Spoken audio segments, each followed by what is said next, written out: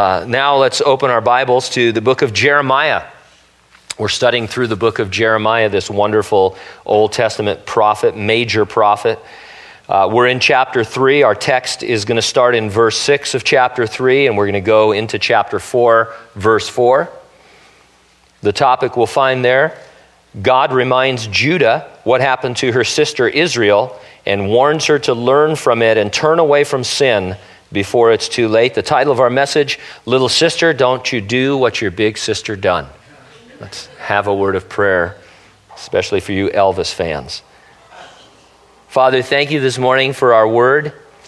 I pray, Lord, that it would minister to my heart and to the hearts of my brothers and sisters here and to any, Lord, who don't know you.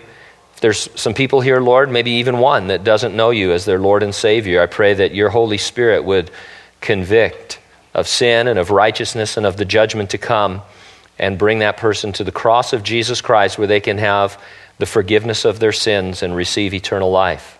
The rest of us, Lord, we just want to make sure that we're on track, that we're not headed for shipwreck, Lord, but quite the contrary, that we're filled with your Spirit to overflowing so that we can affect what is a very evil and malicious world all around us.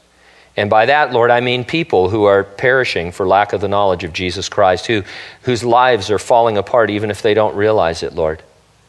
And so just fill us so that you can use us, we pray, in Jesus' name. Amen. I'm not going to mention the name of the reality show here in polite company, but you'll know what I'm referring to. It was originally shown on MTV from 2000 to 2002, featuring people performing various dangerous, crude, ridiculous, self-injuring stunts and pranks. It went on to spawn three theatrical movies. The concept dates back to 1999 when failing actor turned writer Johnny Knoxville thought of the idea of testing different self-defense devices on himself. I've often thought of doing that, haven't you? He videotaped himself being tasered, maced, and ultimately shot while wearing a Kevlar vest.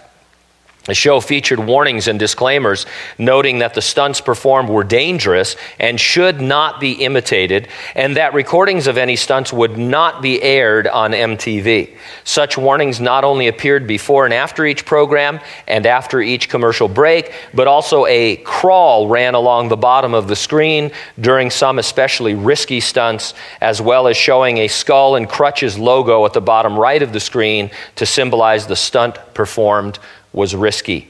Nevertheless, the program has been blamed for a number of deaths and injuries involving teens and children recreating the stunts.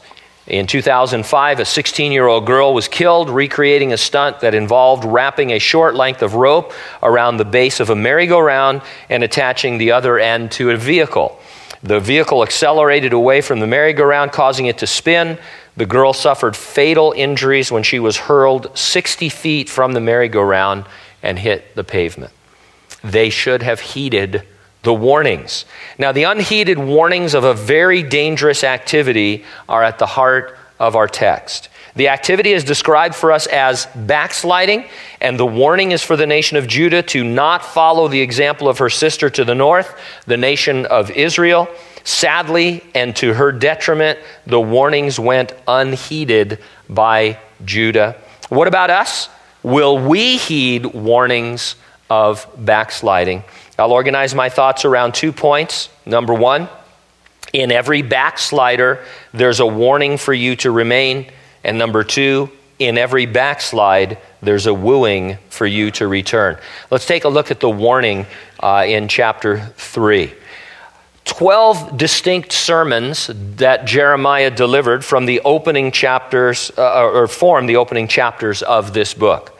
His second sermon begins in verse 6 of chapter 3, and it's going to continue through verse 30 of chapter 6. And so Jeremiah was not following our habit of teaching for 35 or 40 minutes. He was just going for it. He's a long-winded guy. Now, the word backsliding is used 7 times here in chapter 3, more than half the number of times it's used in the entire book. And Jeremiah uses the word more often than it occurs in all the rest of the Bible. was one of his favorite words for what was happening with the nation of Judah. J. Vernon McGee has probably the best description of what it means in terms of our grasping it. He says, backsliding does not simply mean to slide backwards as we usually think of it. God gives us a vivid picture of what he means by backsliding when he tells us in Hosea chapter 4, verse 16, Israel slideth back as a backsliding heifer. Do you have any idea what it is like to try to load calves into a truck or wagon? Of course, the answer here in the valley is yes. When I was a boy, we lived next door to a southern Oklahoma rancher. Sometimes we would go out to the ranch and help load the heifers. Do you know what they do when you try to get them up the ramp? They set their front feet and make themselves as stiff as they can. They brace themselves so that you cannot move them at all. When we would try to move them, they would start slipping backwards. That is God's picture of what it means to backslide. Backsliding is a refusal to go God's way, a refusal to listen to him. And that's interesting because what we're learning here from this word is that backsliding is any refusal, small or great, to obey the Lord. I normally think, probably like you, of backsliding as a huge area of sin that you find yourself in, but it's really any refusal to obey the Lord. It describes any area in which we prefer our own will and our own way to God's. It can be something subtle as well as something heinous. And so in this section of Scripture, God treated Israel and Judah as sisters for the purpose of warning Judah about the backsliding of her sister Israel. And so we pick it up in verse 6. The Lord said also to me in the days of Josiah the king, have you seen what backsliding Israel has done?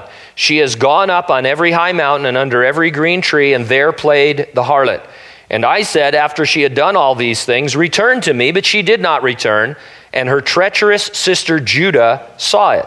Then I saw that for all the causes for which backsliding Israel had committed adultery, I had put her away and given her a certificate of divorce, yet her treacherous sister Judah did not fear, but went and played the harlot also. If Israel was a wife, she was an adulterous one. Every high mountain and under every green tree refer to the locations where the people of Israel worshiped the idols of Molech and Baal by participating in immoral sexual rituals and child sacrifice. When God said, I have put her away and given her a certificate of divorce, he was referring to his raising up the Assyrian Empire against Israel. In about 722 BC, Israel was overrun for the final time and her people carried away captive. Now, the impact of all of this on Judah to the south was minimal. Judah saw it, we're told, but did not fear, went and played the harlot also. Instead of being warned, Judah was a treacherous sister. And so verse 9, so it came to pass through her casual harlotry that she defiled the land and committed adultery with stones and trees. And yet for all this, her treacherous sister Judah has not turned to me with her whole heart, but in pretense, says the Lord. Now in the days of King Josiah, we learn that in verse 6, there had been a revival. God's assessment of it here in verse 9 was that it was not heartfelt, it was merely a pretense of revival. That's because the people were still behaving badly despite giving lip service to the Lord. They were still committing adultery, spiritual adultery, by worshiping stones and trees. God called it casual harlotry to indicate their attitude. There was no hiding it, there was no being ashamed of it. There was a nonchalance about them. Sure, they worship Molech and Baal. So what?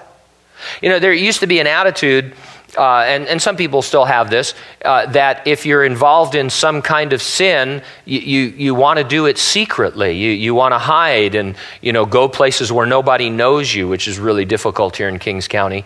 Everybody knows you and is following you. I'm not paranoid or anything, but there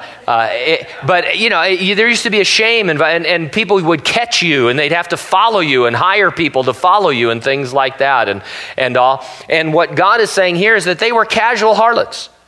They were going to the temple and worshiping me, and then they'd leave there and in the afternoon say, well, you want to worship Molech this afternoon or Baal? And they had no problem. Everybody knew what everybody else was doing. It was open, and they saw no problem, no duplicity, and so God says, you're just nonchalant about your sin. And I mean, this has always been a problem, but I do see this more and more in Christians whose lives are falling apart. They'll come in and say, I'm involved in this sin. Really? What are you going to do about it? I don't know. I know I shouldn't be doing it, but, maybe someday I'll quit doing it. And there's no fear, there's no embarrassment, there's no shame. It sounds weird, but, that's the kind of casual attitude that people are having. And so in verse 11, the Lord said to me, backsliding Israel has shown herself more righteous than treacherous Judah. Now, this is an exaggeration to make a point, because Israel had not shown herself righteous in the least. But compared to the wickedness of Judah, she seemed righteous. And so you could look at Israel. They were so wicked, God raised up the Assyrian Empire to destroy them and carry them away captive. And he says, but compared to Judah, they were righteous. And that's how bad Judah had become. Judah had Jerusalem. She had the temple. She had the written word of God, and it had been found and read to King Josiah. In other words, Judah had greater privileges than they had in the north in Israel. And so her backsliding was far worse. With greater privilege comes greater responsibility. Now, backsliding usually begins in a subtle refusal to go the way of the Lord. It can start small in, let's say, your marriage or in your family. You begin to assert your own will against God's will. It doesn't seem like you're committing some heinous sin, but the minute you start to dig in your heels, according to the illustration of backsliding, you're moving in the wrong direction. One author put it this way. He said, the biggest danger of all is found in our so-called little sins. Eventually they will catch up with us, and inch by silent inch will drive us farther and farther away from God. As Edmund Burke said, by gnawing through a dike, even a rat may drown a nation. Now, without judging others, and certainly without feeling superior to anyone, when we see another person backslide and their life end in ruin, it ought to serve as a warning to us. We should want to remain in the Lord, walking with Him in a greater intimacy each day, becoming less and less interested in the things of this world and more captivated by the things of the Lord. And so the Lord is saying, hey, you've seen what happened to Israel. And now you are not only on that same backward path, you are far worse than she. That is going to be the consequence in your experience as well. And again, without judging anyone or certainly without feeling superior, we should be able to look at what goes on in the Christian realm and think, I don't want to go in that direction. I don't want to see my life ruined. I don't want to have to be the one that's sitting in front of my friends weeping and crying because I've lost my family and I've lost my reputation and all of that kind of thing. I want to learn from that example and remain with the Lord, or certainly return. Now, there's something else in the example of Israel, something really wonderful. Even after all of her terrible sin, God still said, return to me. And that's the point of the rest of our verses. In every backslide, there's a wooing for you to return. Should we sin that grace might abound? The answer to that question is certainly not. But when we sin, God's grace much more abounds, and we're thankful for that. And so in verse 12, go and proclaim these words toward the north and say, return, backsliding Israel, says the Lord. I will not cause my anger to fall on you, for I am merciful, says the Lord. I will not remain angry forever. Only acknowledge your iniquity, that you have transgressed against the Lord your God, and have scattered your charms to alien deities under every green tree, and you have not obeyed my voice, says the Lord. Now, it's interesting. Israel had already fallen by the time Jeremiah began his ministry. I see him speaking these words to the northern kingdom after their fall, when they no longer existed and no one could hear him except the people of Judah. Who was he talking to? Well, he was talking to a future restored nation of Israel. He looked beyond many centuries, beyond even our own time, to Israel and Judah as a united nation under God in the millennial kingdom of Jesus Christ. And there's something powerful about the things that these Old Testament prophets were called upon to do. Jeremiah, if we get into his mindset here for a minute, apparently he's somewhere looking to the north, speaking to people of Israel that aren't there. And if you're somebody in Judah, you're a citizen of Judah, and you're following the ministry of Jeremiah, you know this is impactful, we would say. It's like maybe you think he's crazy, but it's symbolic. You'd have to think, who are you talking to? Israel has gone into captivity. You must be talking to a future Israel. And here you would be getting the sense that God is promising that he is a restorative God, that he wants to bring them back to himself, even though he's brought this terrible judgment upon them. And so it's really a beautiful thing. Verse 14, "Return, O backsliding children, says the Lord, for I am married to you. I will take you, one from a city and two from a family, and I will bring you to Zion." Now this is predicting that a remnant of Jews will be preserved and brought to Zion, which we're going to see in this section as a reference to the future kingdom on earth. Now it's remarkable really that God said, "I am married to you." He had just said he had given them a bill of divorce. Under the law of Moses, if a husband gave his wife a bill of divorce, they could never be remarried. Deuteronomy 24. Only the husband had the right to divorce the wife. And once the bill of divorce was final, there was no possibility of remarriage. But here God says, "I'm going to be your husband again." He was looking beyond the law of Moses to a time when his law could be written on hearts. He would indeed take Israel back as his wife one day. And so if you're a thoughtful Jew listening to Jeremiah talk, and he's speaking for God saying, "Return to me as my wife," this would blow your mind, because this was against the law of Moses.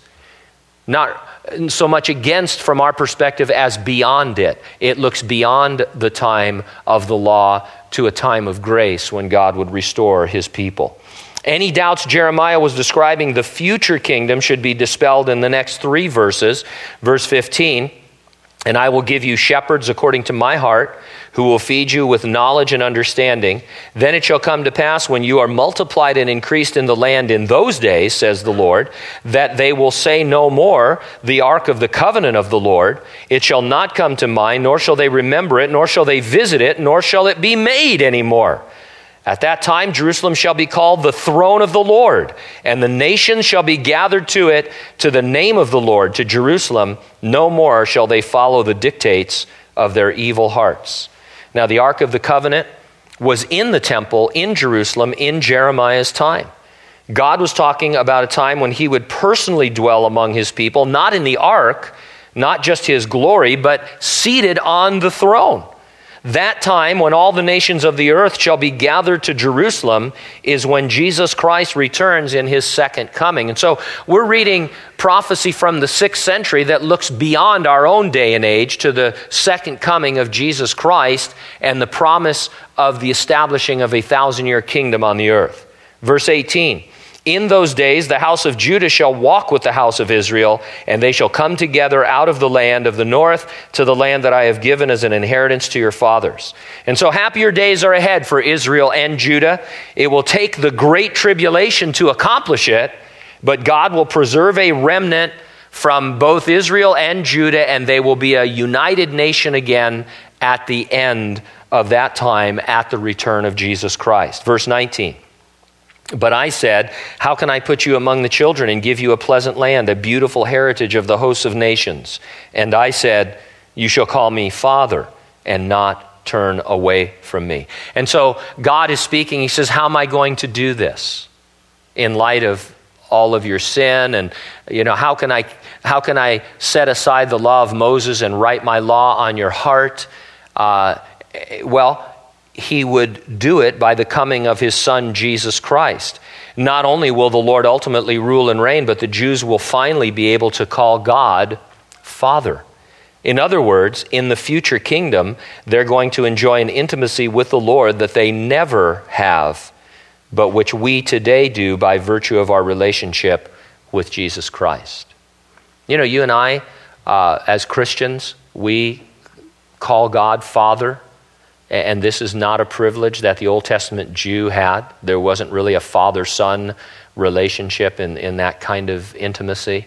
And so the Lord is saying, how am I going to do all this? Well, I'm going to create a brand new relationship with my people Israel. And of course, we know, because we have hindsight from reading the New Testament, that he's talking about the coming of Jesus Christ and his being raised from the dead and his being able to write his law on their hearts. Now, verses 20 through 25, I think we see a dramatization of Jewish repentance at the second coming of Jesus. So let's read them. Verse 20, surely as a wife treacherously departs from her husband, so have you dealt treacherously with me, O house of Israel, says the Lord. A voice was heard on the desolate heights, weeping and supplications of the children of Israel, for they have perverted their way, they have forgotten the Lord their God. Return, you backsliding children, and I will heal your backslidings. Indeed, we do come to you, for you are the Lord our God. Truly in vain is salvation hoped for from the hills and from the multitude of mountains. Truly in the Lord our God is the salvation of Israel. For shame has devoured the labor of our fathers from our youth, their flocks and their herds, their sons and their daughters. We lie down in our shame, and our reproach covers us. For we have sinned against the Lord our God, we and our fathers, even from our youth, even to this day, and have not obeyed the voice of the Lord our God. When they see the Lord, they will see, the Bible says, look upon him whom they have pierced. These future Jews, preserved through the Great Tribulation, will recognize Jesus at his second coming as their Savior and Messiah. So I see this as God looking ahead. The tribulation is ending, Jesus is returning, and the living Jews, the remnant of Jews, will see him. They will recognize him as their Savior. They will repent and receive him, and the Lord will establish his kingdom. Verse 1, if you will return, O Israel, says the Lord, return. And if you will put away your abominations out of my sight, then you shall not be moved. And you shall swear the Lord lives in truth, in judgment, and in righteousness. The nations shall bless themselves in him, and in him they shall glory. And so this is obviously millennial. It is the time in the future when Israel be united, both Israel and Judah, called Israel, and the nations of the world will bless themselves in him, that is Jesus Christ.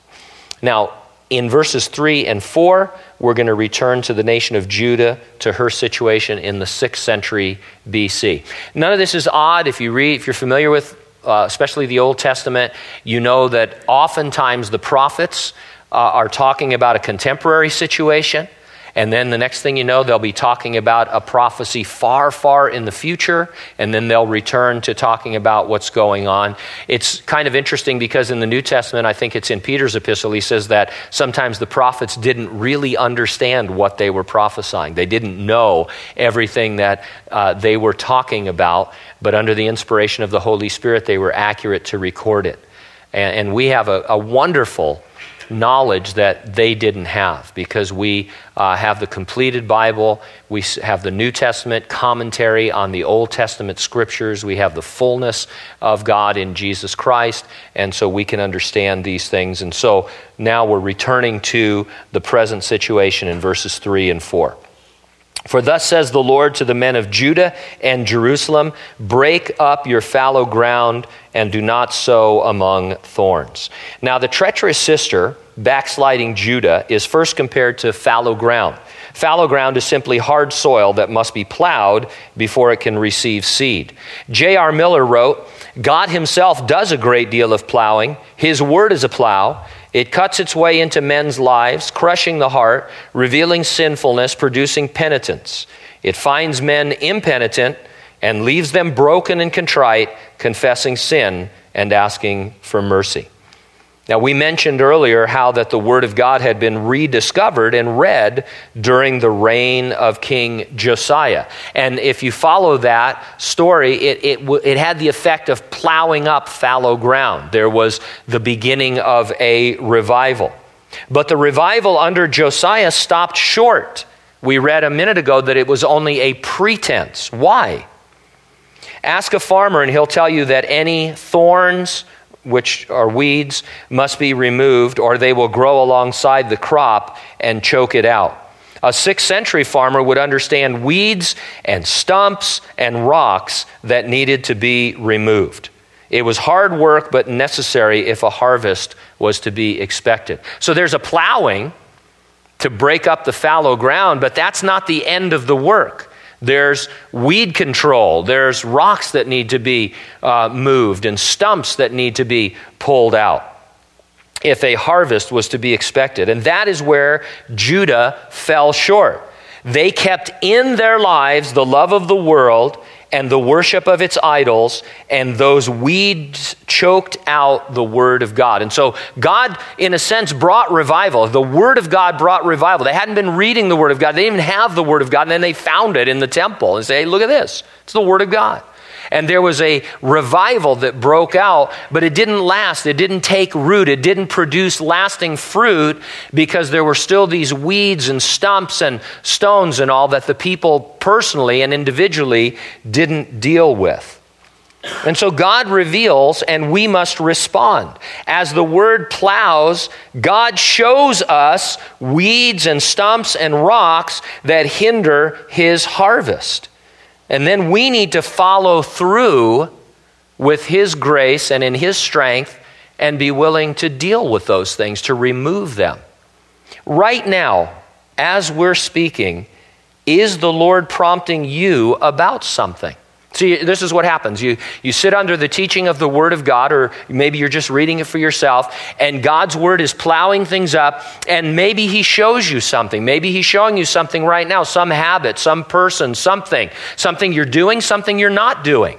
Something you've been meaning to do, something you've been meaning to not do. And God shows it to you, and He says, I'm plowing up the soil of your heart, turning over that soil so that I can plant something in there that's going to bear wonderful fruit, but this is a rock, this is a weed, this is a stump. What are you going to do about it? And sometimes we just don't do anything about it. We settle for the plowing. We think, oh, wow, that plowing, man, that felt really good. I feel all plowed up. But I'm still going to keep with this habit that I have in secret or in public or whatever. I don't, God kind of was talking to me about that, but I can rationalize that. If God doesn't want me to do it, He'll strike me dead. Well, He might, but probably not. That kind of a thing. And so that's, as J. Vernon McGee would say, that's where the rubber meets the road. We don't act on the plow. We just keep thinking, well, this section of my field is plowed, so seed is going in there. I like this stump. This is a great stump. I've been dealing with this stump my whole life. I've decorated this stump. It's a beautiful stump or rock or whatever. You get the analogy, right? I don't have to belabor it. And so that's where Judah fell short. Oh, revival. Yes, let's keep the law. Let's go to the temple. I've got an appointment with Molech this afternoon. I'm sure there's no conflict there because I really do love the Lord. And you know what? When we're sinning, we really do love the Lord. But we need to weed these things out of our lives. Just act on it. Now, backsliding Judah is next told in verse 4, circumcise yourselves to the Lord and take away the foreskins of your hearts. You men of Judah, inhabitants of Jerusalem, lest my fury come forth like fire and burn so that no one can quench it because of the evil of your doings. Now, they were already physically circumcised, of course.